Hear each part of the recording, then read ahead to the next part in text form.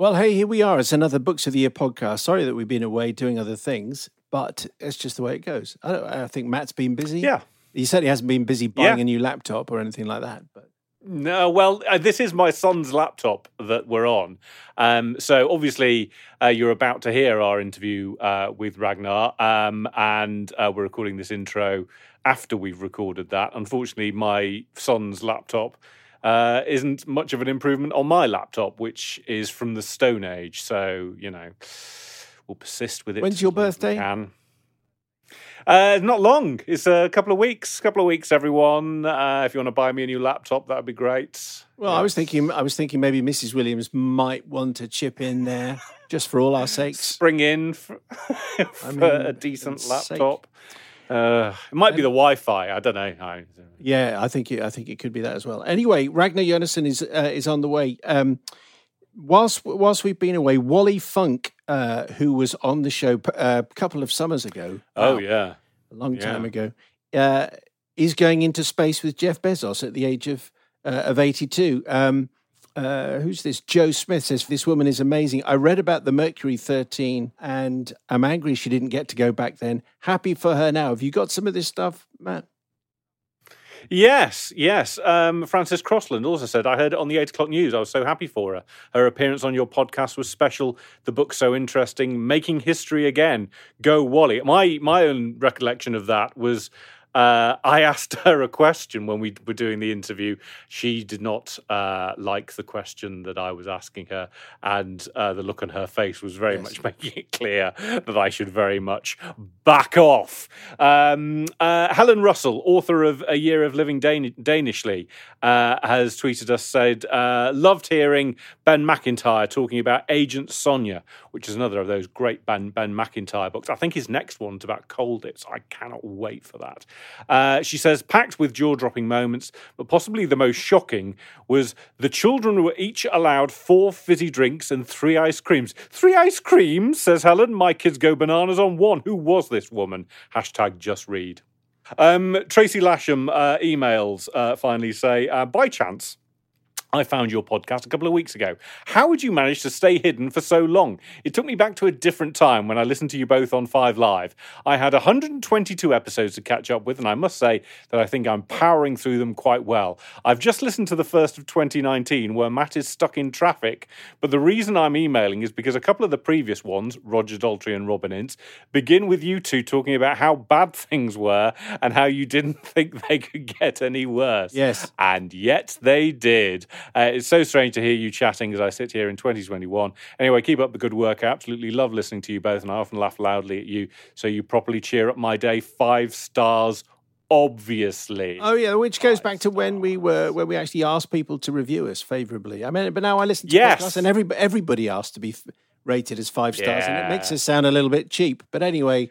Okay, it also means that those ratings can't really matter, can they? If everyone's 5 stars, then what's the point in having a rating system? That's my personal feeling. Yeah. Well, that's very. Anyway, if you want to get in touch, you can email booksoftheyear@yahoo.com, or you can tweet us at Books of the Year, and we would love to hear from you and include you in our next show, which will be in a couple of weeks' time with John Boyne, who's got another book. I mean, John Boyne is like a machine. He is amazing. Astonishing output as I struggle to finish like one book every 2 years. There's John Boyne, another amazing book. We'll be speaking to John in a couple of weeks. However, he's our next guest because the guest who's coming up on this show is live from Reykjavik. Here we are. Are you in Reykjavik, Ragnar? I am actually, yes.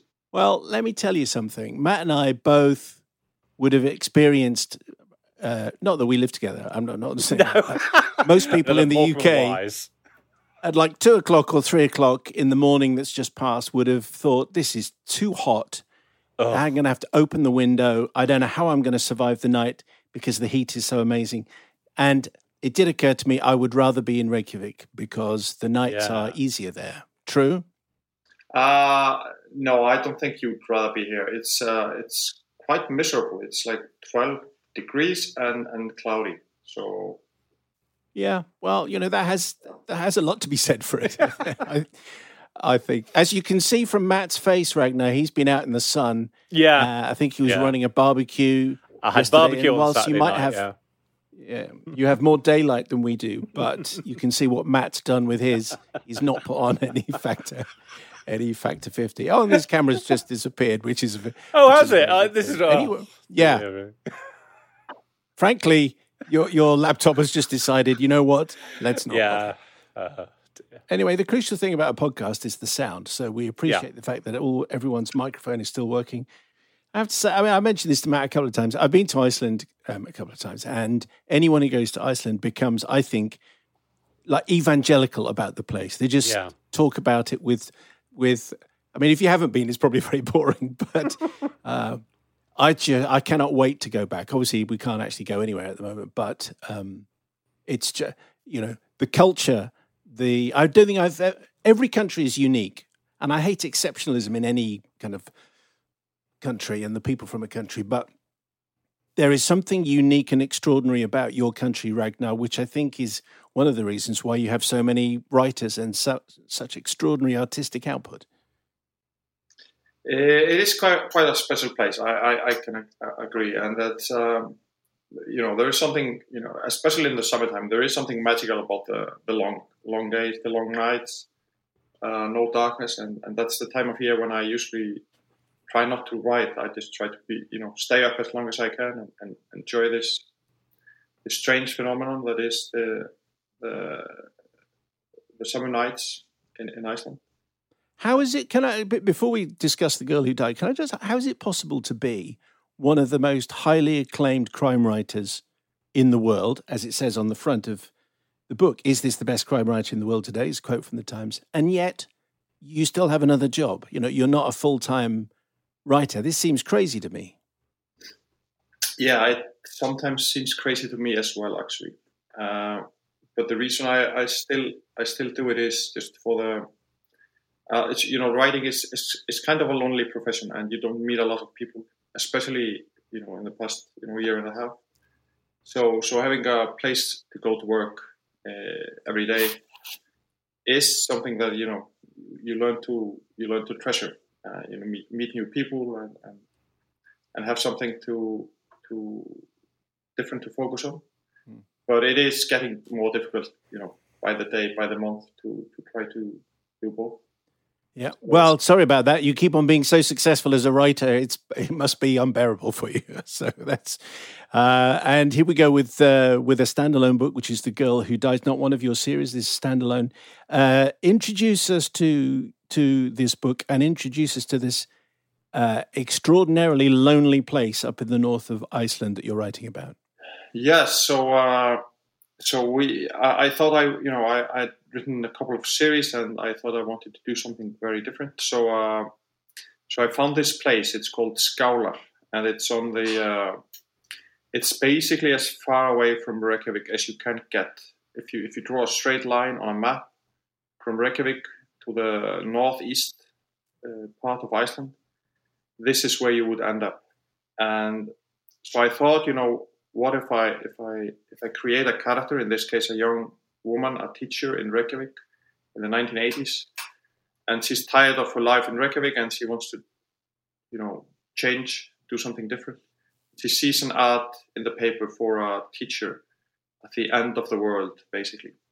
So she moves to this place. It's called Skálar, and it used to be a real village. It used to be a place where people lived.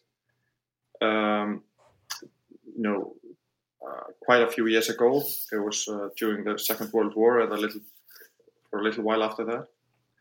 But now it's an abandoned village. So I went there and I visited, and it was quite magical. It was quite there are these ruins of old houses, and it's so far away from everything, and it's so empty and so cold. And for me, it was the perfect place to choose.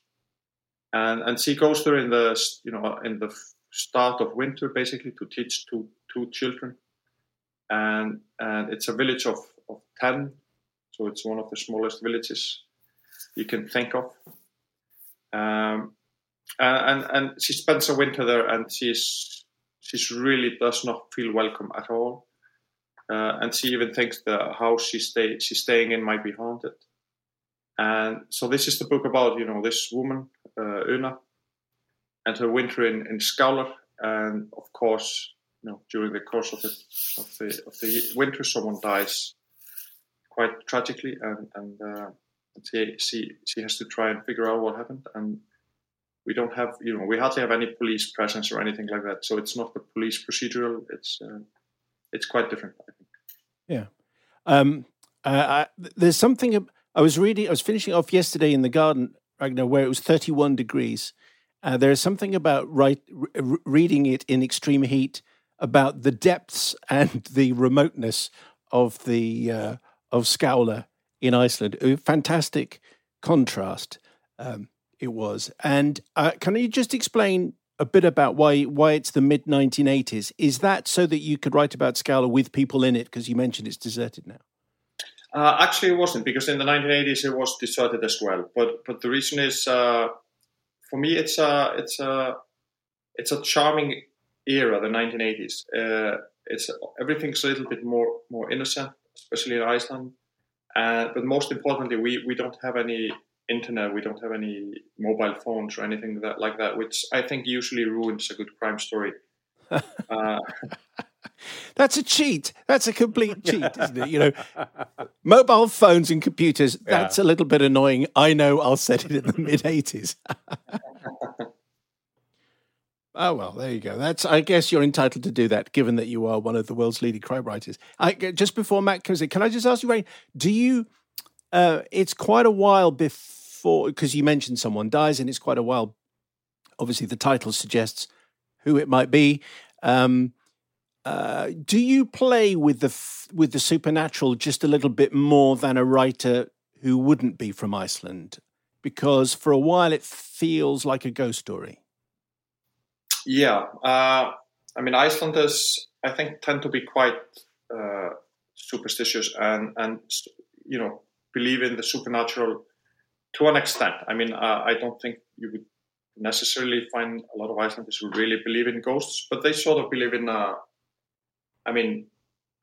some sort of, the force of nature in some way, because traditionally our ancestors have had to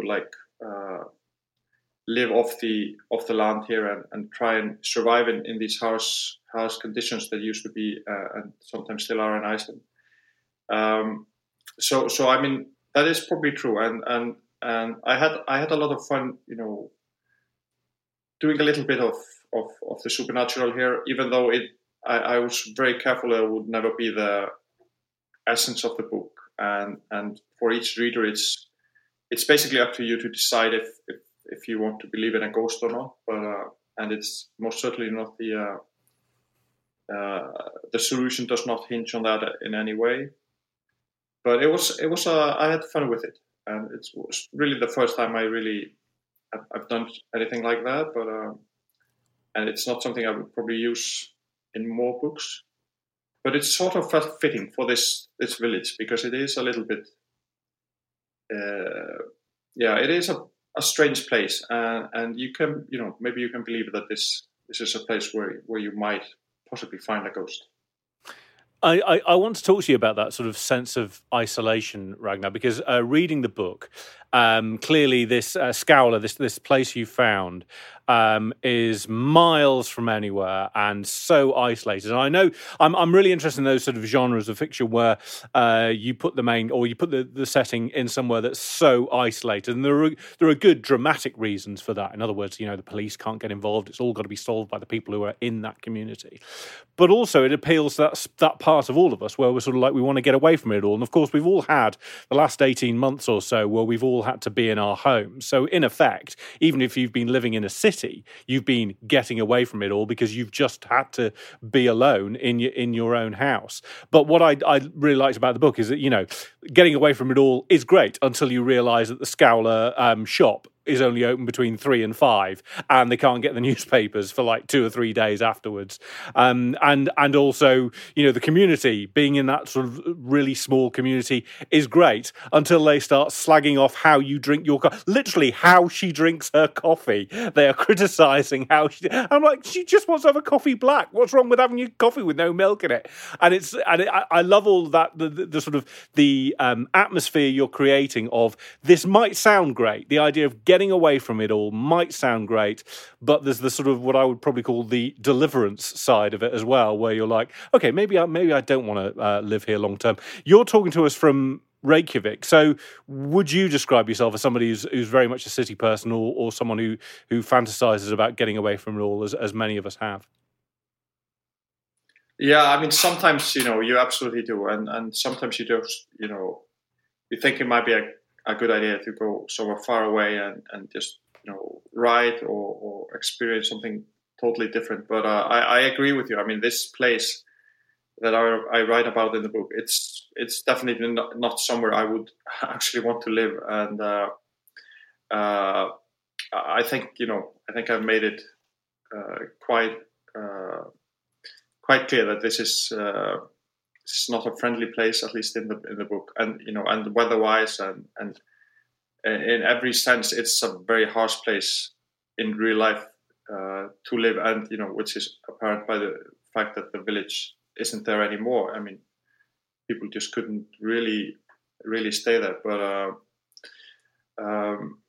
yeah, I mean, I think it's a place you might hopefully want to read about, but you wouldn't really want to go there. I was thinking also, Ragnar, that obviously when anyone writes a story, a sense of place is obviously incredibly important. But if you're writing a story in Iceland, the weather and landscape is inescapable.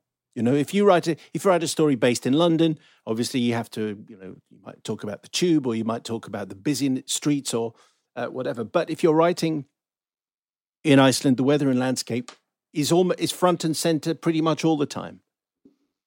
Yeah, I think we're quite fortunate in that respect. I mean, we have this fantastic country and this, and as I mentioned earlier, I mean, if I drive 30 minutes out of Reykjavik, I'm in a place called Thingvellir, which is the old parliament place, outdoors, a heritage site, basically, and which has absolutely stunning nature, and you really don't have to go far to find places like that. And if you drive around the country, there are so many interesting places, and so writing a book set in Iceland, I mean, you really have to use this. You have to take advantage of this in a way, and so that's what I've tried to do, is try to find these strange places, whether they're sometimes it's like stunning nature, and sometimes it's just desolate places that are real. So I mean, absolutely, writing books in Iceland, I feel that it's sort of your duty to make use of this country and this strange nature that we have, and also the weather, because we have all sorts of weather. We can have beautiful days, but then if you go into the highlands in whatever any time of year, it gets dangerous, because you can get lost. You can expect snow in summer or whatever. Yeah, I don't know whether Matt's still with us or not. He's looking at the screen here. He appears, then he disappears. His signal is rubbish. Then his signal comes back again. Oh dear! I'm not sure whether you can hear me or not. Yeah, I can hear you. Ragnar is being very tolerant. So Ragnar, thank you. Bear with us. So Matt, do you want to go? As long as you can hear me, do you want to try a question? Yes, I'll try a question. I'll keep it tight. I want to talk about booze, Ragnar, because Una, our main, the main character here, all she wants is to have a drink. And what's wrong with that? Nothing at all. And yet, it's very much frowned on in Skåla. She can't get it's almost as if she's buying moonshine. It's such a nightmare getting hold of a bottle of wine. Simon, as he said, has been to Iceland. I've never been to Iceland, but I wondered whether is alcohol really frowned on as much in sort of wider Icelandic society as it clearly is in Skåla? it isn't. But in the 1980s, beer was not legal in Iceland in 1986 when the book takes place. It wasn't until 1989 that the prohibition of beer was abolished. Wow! And it had been, it had lasted from 1915 to 1989 in Iceland, and so we were probably one of the last countries in the world to make beer legal. Although strong alcohol was not forbidden, so it was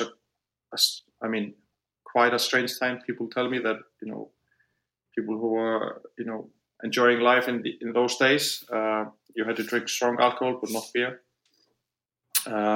But also in these smaller villages, what I'm basically working with in the story is the smaller the community gets, the more inquisitive people are, the more judgmental they may be, especially towards a stranger in town. So, and Una, she certainly does like her red wine, and it is hard to have a hobby like that in a town of only 10. Why was it that it was so late before beer was okay to drink, and yet you could get as much, hard liquor as you wanted? What was the thinking behind that? I don't know what the thinking was. It's just sort of old-fashioned way of thinking, I think, from politicians at that time. I really struggle to see the justification, and people sort of make fun of it. Now they make fun of the politicians who were actually against it. There were some people who voted, against it in 1989, and it seems so obvious now. But it's a small community, Iceland is really, and so it's just like a thing of the past, which makes no sense now, really. The residue of that, Ragnar, is that going out for a few drinks is incredibly expensive. And wow.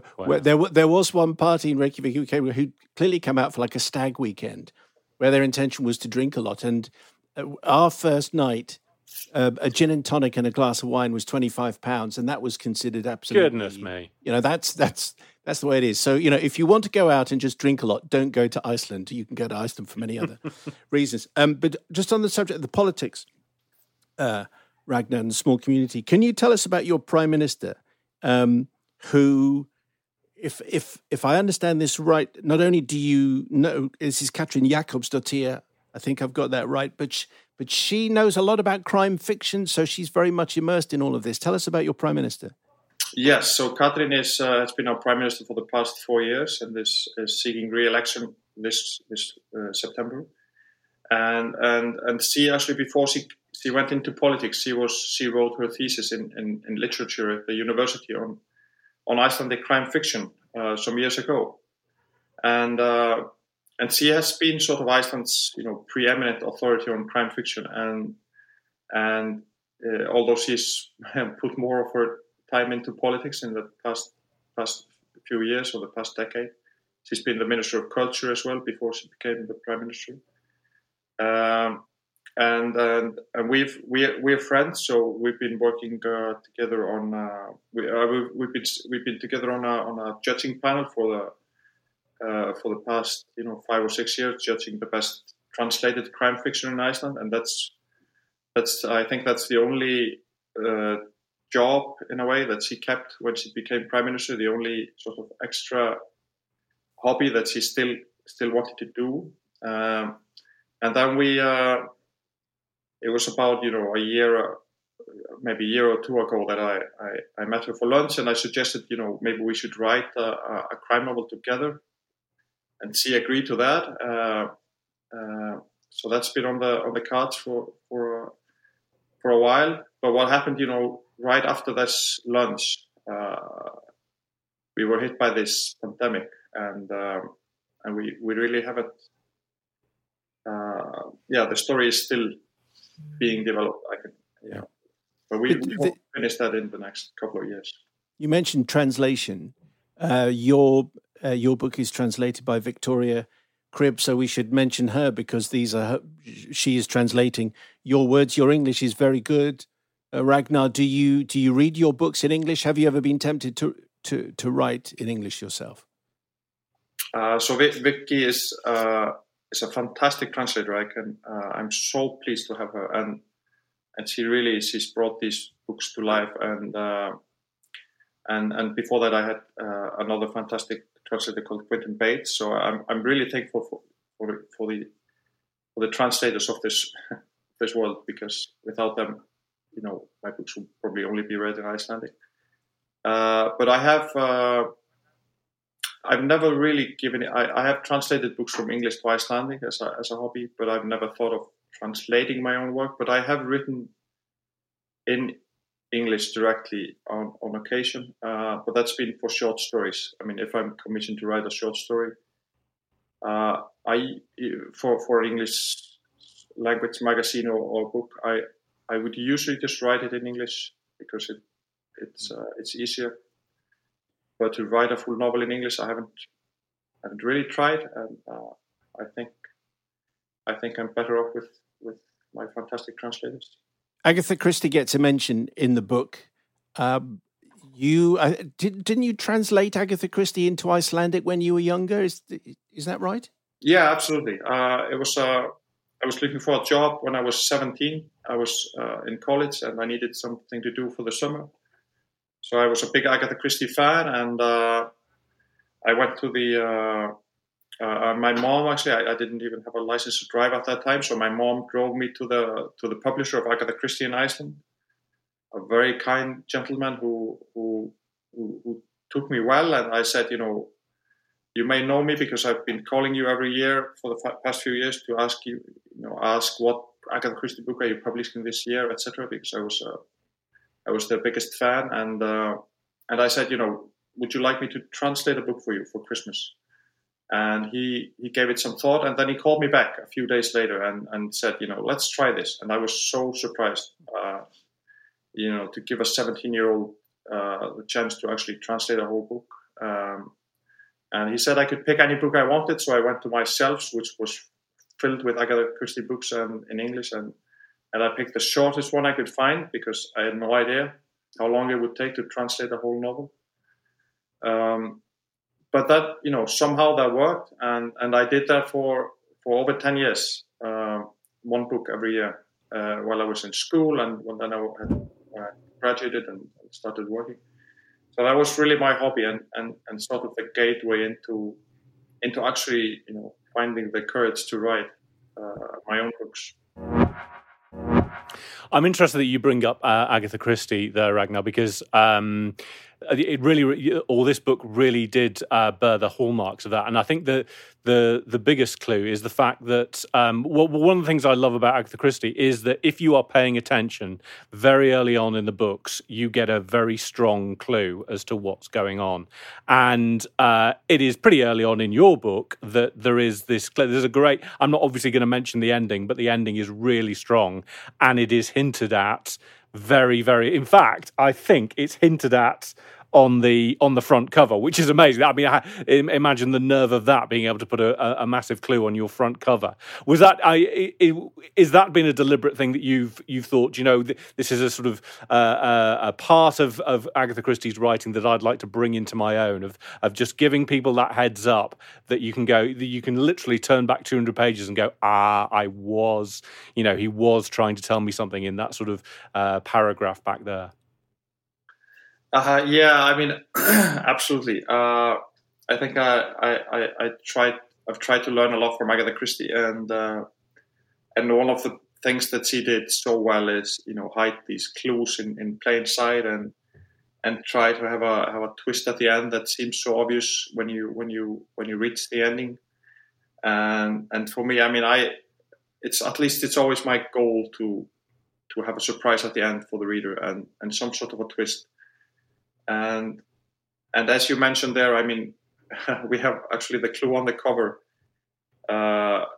which I thought was quite a nice thing to do, and we had to tread very carefully when my friends at Penguin were writing the cover text and the summary for the book, because you really had to get it right to not ruin it for everyone.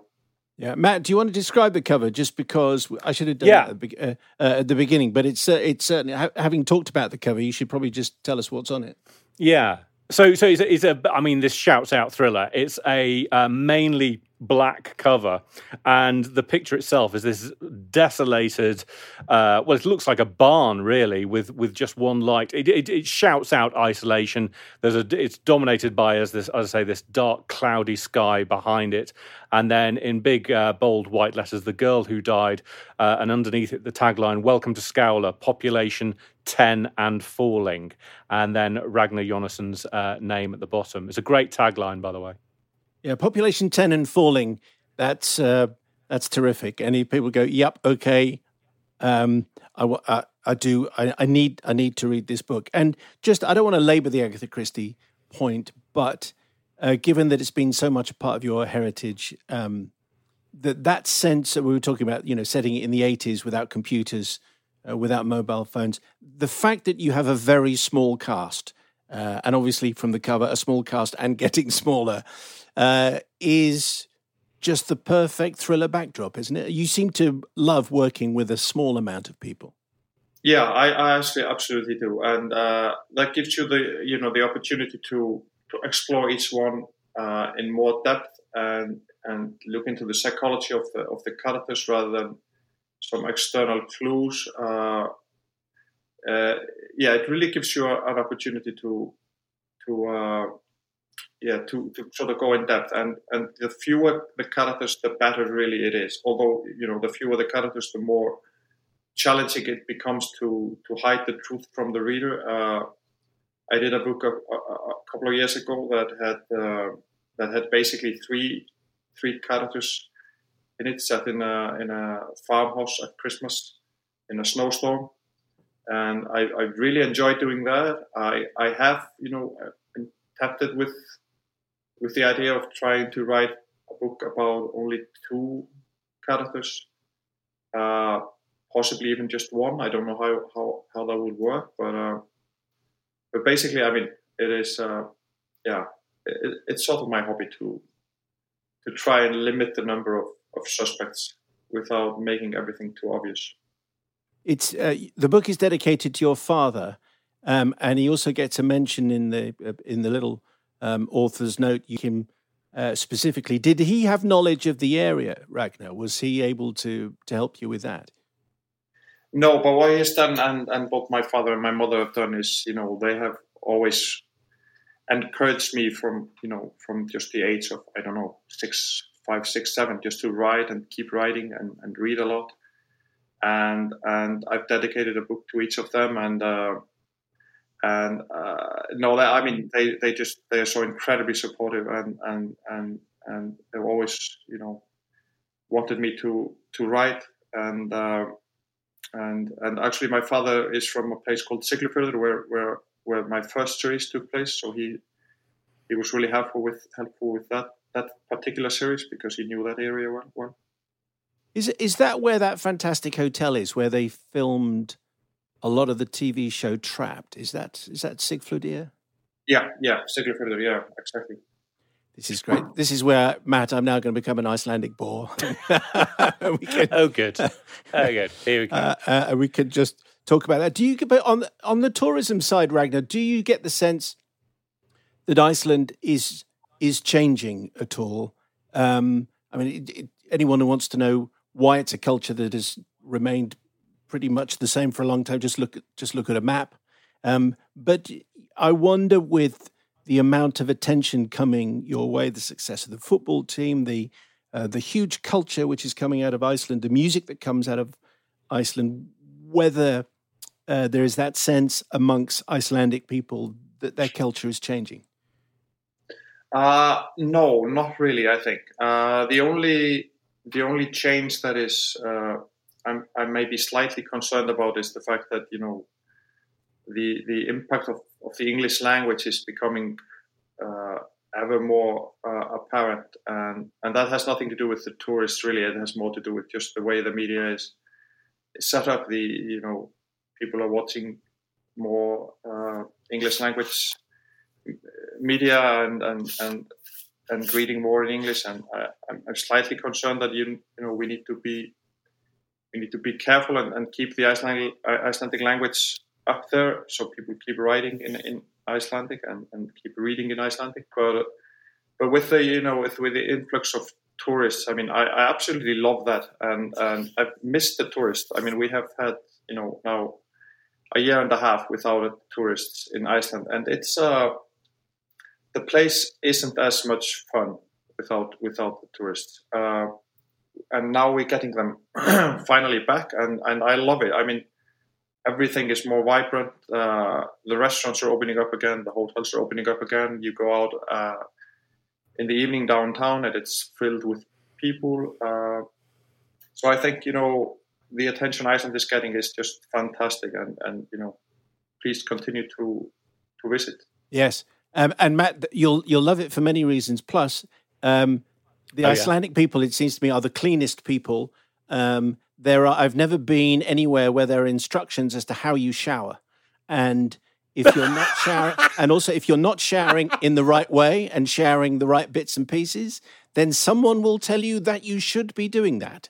And that is, hang on, how's that? How is that enforced?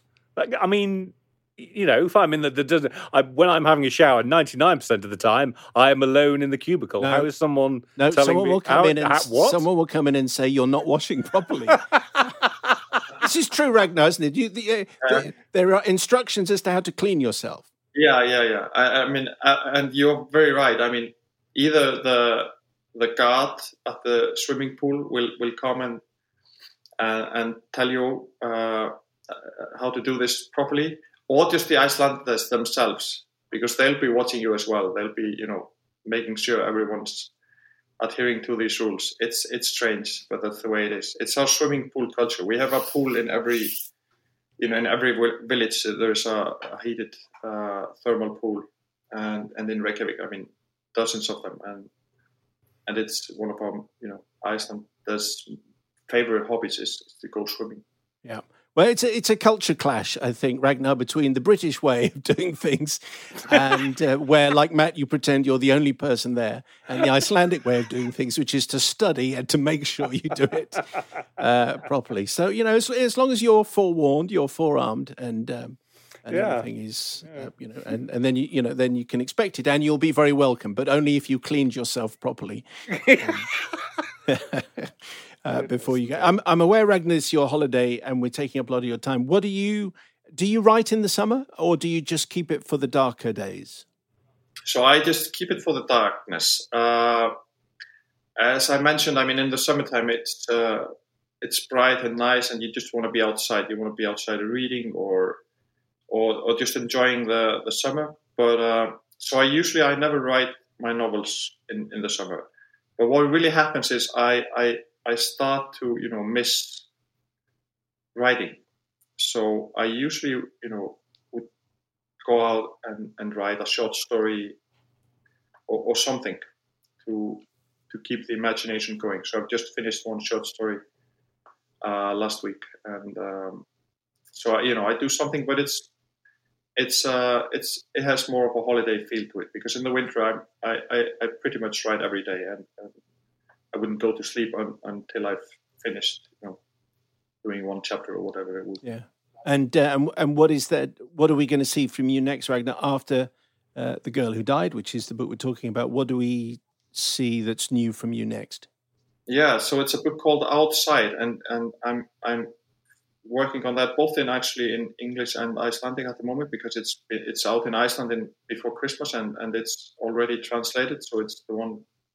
It's out early next year in the UK as well, and that's set in the Icelandic Highlands in winter. And we have a group of friends, 4 people. So again, few characters who go out to hunt in November, and they get lost in a snowstorm and have to seek refuge in a cabin. And when they open the cabin, they see something so terrifying that the whole trip takes a different turn, and this whole book is just set in over the course of a day and a half in this cabin and in the snowstorm. And I have to say, I really enjoyed writing that. It's a standalone as well, so anything can happen to anyone in that book. Wow. I'm looking forward to that already. Ragnar, you must, if you will, we'd love to talk to you again when that book comes out. Yeah, absolutely. Is it true? Because you mentioned the winter. Is it true that here's another cultural thing, that at Christmas, every Icelandic person gets a book, goes to bed, and eats chocolate? That's what. That is right. I mean, every Christmas, all the books more or less in Iceland are published before Christmas in hardback and given as Christmas presents. So you would expect an Icelander to get a lot of books for Christmas and even buy some for himself. I mean, I do that. I buy a few books for myself because I just want to make sure I get the right books that I enjoy. And then on Christmas Eve, we have the Christmas dinner, and then we open the gifts, and you open your book.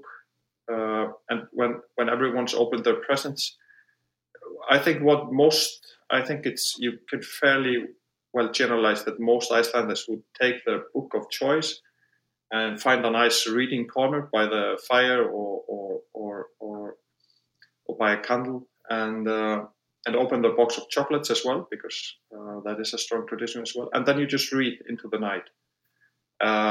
So you read into Christmas Eve. You try and stay awake for as long as you can into the night with your lights on, and just read, and that's usually you save the book that you're most excited for at any given year. You would save that for Christmas Eve. Fantastic. I love The Girl Who Died, Ragnar. I don't think I'd want to read it at 3:00 in the morning with a candle guttering next to my bed.